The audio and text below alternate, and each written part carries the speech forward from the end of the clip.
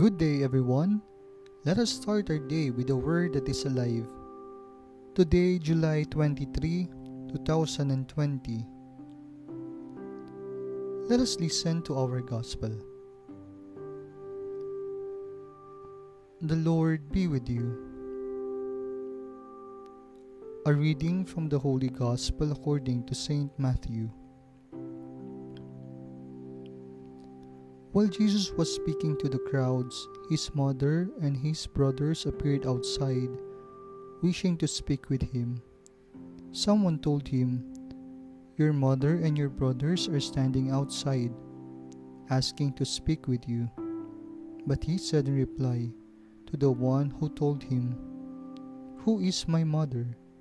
Who are my brothers?" And stretching out his hands towards his disciples, he said, "Here are my mother and my brothers. For whoever does the will of my heavenly Father is my brother and sister and mother."